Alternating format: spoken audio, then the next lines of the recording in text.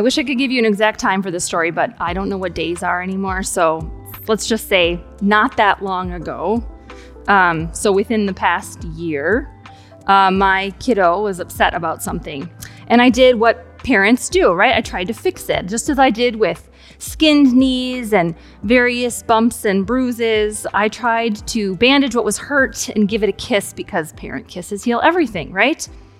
So as I tried to offer solutions and what I thought were very helpful suggestions, my 10-year-old tween looked at me and said, "Mom, you are not listening." Now, in trying to make things better, I missed what was really wrong. I didn't listen, really. It wasn't the first time, certainly will not be the last. I just wanted to make the pain she was feeling go away. I just wanted to make her feel better. It's totally normal, also not the most helpful, right? This is pretty common for us. How often do we hear of someone's pain or suffering or challenge they are going through and quickly move into how to make it better? Just need to open up my mom bag and whip out that mini first aid kit with colorful Band-Aids and Neosporin, and it will fix everything. Mom, you're not listening. Today's theme for our Lenten series in Again and Again is the theme is Again and Again We Listen. The thread of the disciples' inability to listen to what Jesus is saying is front and center in today's gospel story, and it felt so familiar to me, especially in light of the last sermon I preached where God asked these same disciples to listen to Jesus. "This is my son. Listen to him." Now, to fully understand this section of Mark's gospel in front of us today, you have to jump back just a few verses where Jesus asks the disciples, "Who do people say that I am?" Now, they give him some wrong answers, and when he asks them, "Well, who do you say that I am?" Peter responds with a very confident and emphatic, "You are the Messiah." And Jesus agrees. I mean, he basically says, "Yeah, that's right, but just don't tell anybody, okay?" This is what sets up our section of scripture this morning. Jesus has confirmed who he is to the disciples. He has just done this. And then the next verse says, Jesus began to teach them that the Son of God must undergo great suffering. But they aren't listening. At least, we're pretty sure Peter isn't listening. He is half hearing what Jesus is saying, but inside I imagine him celebrating being right. Nailed it, Peter thinks. And the rest of the disciples are also just excited that Jesus is the Messiah, confirmed at the source. They followed the right guy, backed the right horse, all the metaphors. I imagine little thought dream bubbles above each one's head filled with images of fame and fortune and what this might mean for them. And then piercing through the daydream of crowds cheering his name, Peter, Peter. Peter hears Jesus say, "I'm going to suffer and die." And Peter's like, "Wait, what? That is not the plan. That's not how this is supposed to go. Not at all, Jesus. This is not supposed to be the way it is." And he says this to Jesus. "This must not be." And Jesus says, "Get behind me, Satan." Now, before we fully condemn Peter here, I want us to think about how familiar Peter's response is.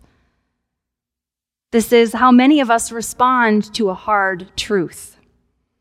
We avoid eye contact when someone is begging on the side of the road. We try to bright side news after hearing a difficult diagnosis or when a friend tells us that they're just not okay right now. Or we change subjects quickly when someone tries to tell us about a hard thing they are going through or have gone through. It's normal and it's human, and we have likely all done it. I mean, based on my story at the start, you know I have. And I know many of you have experienced this. We are not great at hearing or sitting in the hard stuff. See, Jesus is not preaching a prosperity gospel here, but boy, the disciples not want to hear anything else. They think Jesus is the Messiah, so now everything is going to be great. We are following Jesus. We picked the right guy, so we're going to get everything we've ever dreamed of. We are going to get our best life now. Jesus says that following him comes at a cost. And this isn't that you follow Jesus, your life gets hard. That's not what this means. This means that a part of living is suffering. That suffering is a part of our life, a part that not even the Son of God, the Messiah, can escape. Jesus is open about this very real, very true part of life, and Peter does not want to hear it. I think we can't condemn Peter because we are Peter. Peter is impulsive and passionate, and he speaks without thinking. And yet here we see he just wants Jesus to give him a better story. Can you blame him? No one wants to hear that suffering is real, that life is hard, that things won't get easier just because you believe in Jesus. I get this. I get not wanting to hear it. I get wanting to say, listen, this cannot be true, Jesus. It just can't be true. But for those of us who have suffered, who have experienced the worst things, we know full well that life is hard. Well, then the words of Jesus today feel a lot less like a balloon popping and more like grace.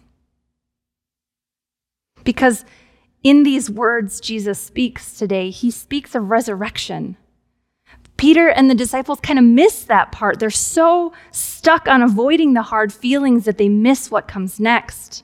They are in the midst of pushing back, recoiling almost, and forming their rebuttal argument for why suffering isn't a part of the image of the Messiah, that they miss the actual part of Messiah that matters the most. That suffering and hard things and death are not the end of the story. And I think this can be a part of the story we miss in Lent, too. Especially this year when we feel like, we never really left Lent at Easter last year. It just kind of hung around, right? We've been in the wilderness for a while. But the message of today's gospel is that avoiding feelings and pain and suffering, that doesn't make it less real or true or even less possible.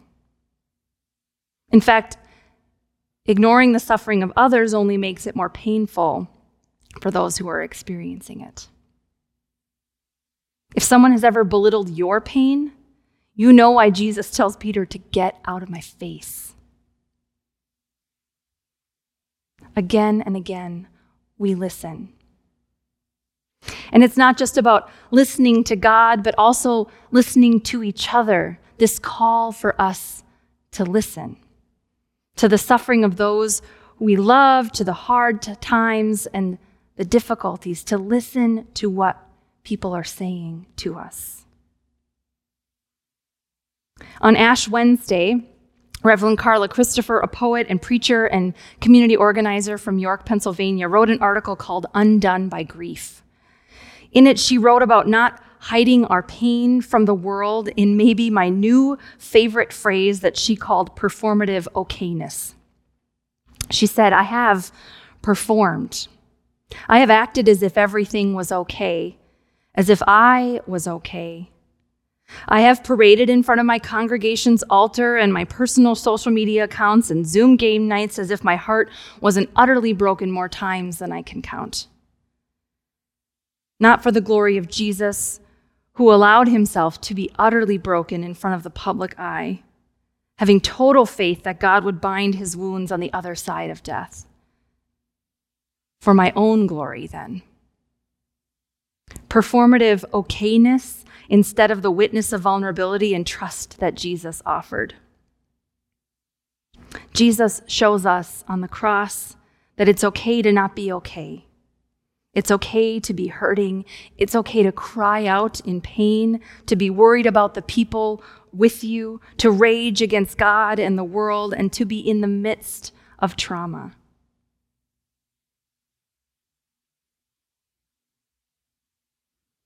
I read this and I wondered what it might look like if we as a community were really honest about our struggles. If we stopped performing okayness. If we told the truth even when the truth hurts. And when someone else tells us about their suffering, we don't look away. We don't try to make it more palatable, but again and again, we listen. We listen to the truth that life is hard, but not meant to be lived alone. This Lent, I wonder if we can commit to this, Prince of Peace, commit to be honest. If we can walk together during another challenging season where it seems like Lent didn't begin again but simply never ended, can we maybe also talk about the walls we are hitting and the pain that we feel and the fear that we have? Can we do this? Again, Pastor Carla says, our minds may not have the answer, but our bodies carry ancient wisdom. We journey together in spirit and in truth. We begin by being present in our weary or struggling bodies and offering up to God and God's people the weight that we carry. I've regularly written in my weekly devotional uplift that a load shared is a weight shared. You have the weight when you share it with somebody. And this is what we can do for each other. So I'm going to ask you for just a moment to be present, not as you aspire to be or not performing okayness, but just as you are. Take a moment and tell yourself the truth about your life, about the world. And you do this first by being present. So I want you to close your eyes. If you're sitting or standing on a couch or chair or the floor or wherever, feel where your body is connected to the ground. Feel your breath as it flows in and out. Commit to start telling the truth here first.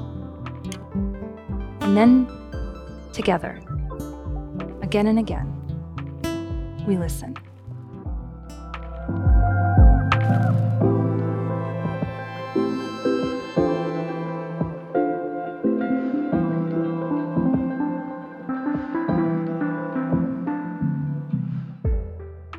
So do we hear the word of God spoken to us again today, that we go into a world that we know is not easy and that is chaotic and hard and full of suffering and pain, but we do not and never do go alone. God goes with us, and in a community of faith, we go with each other. None of us go alone into this world. So take this word of grace and love that is given to you today out with you into a world that is hurting and needs to hear it. Let it feed you and bring it with you as you go in peace to love and serve the Lord. Thanks be to God.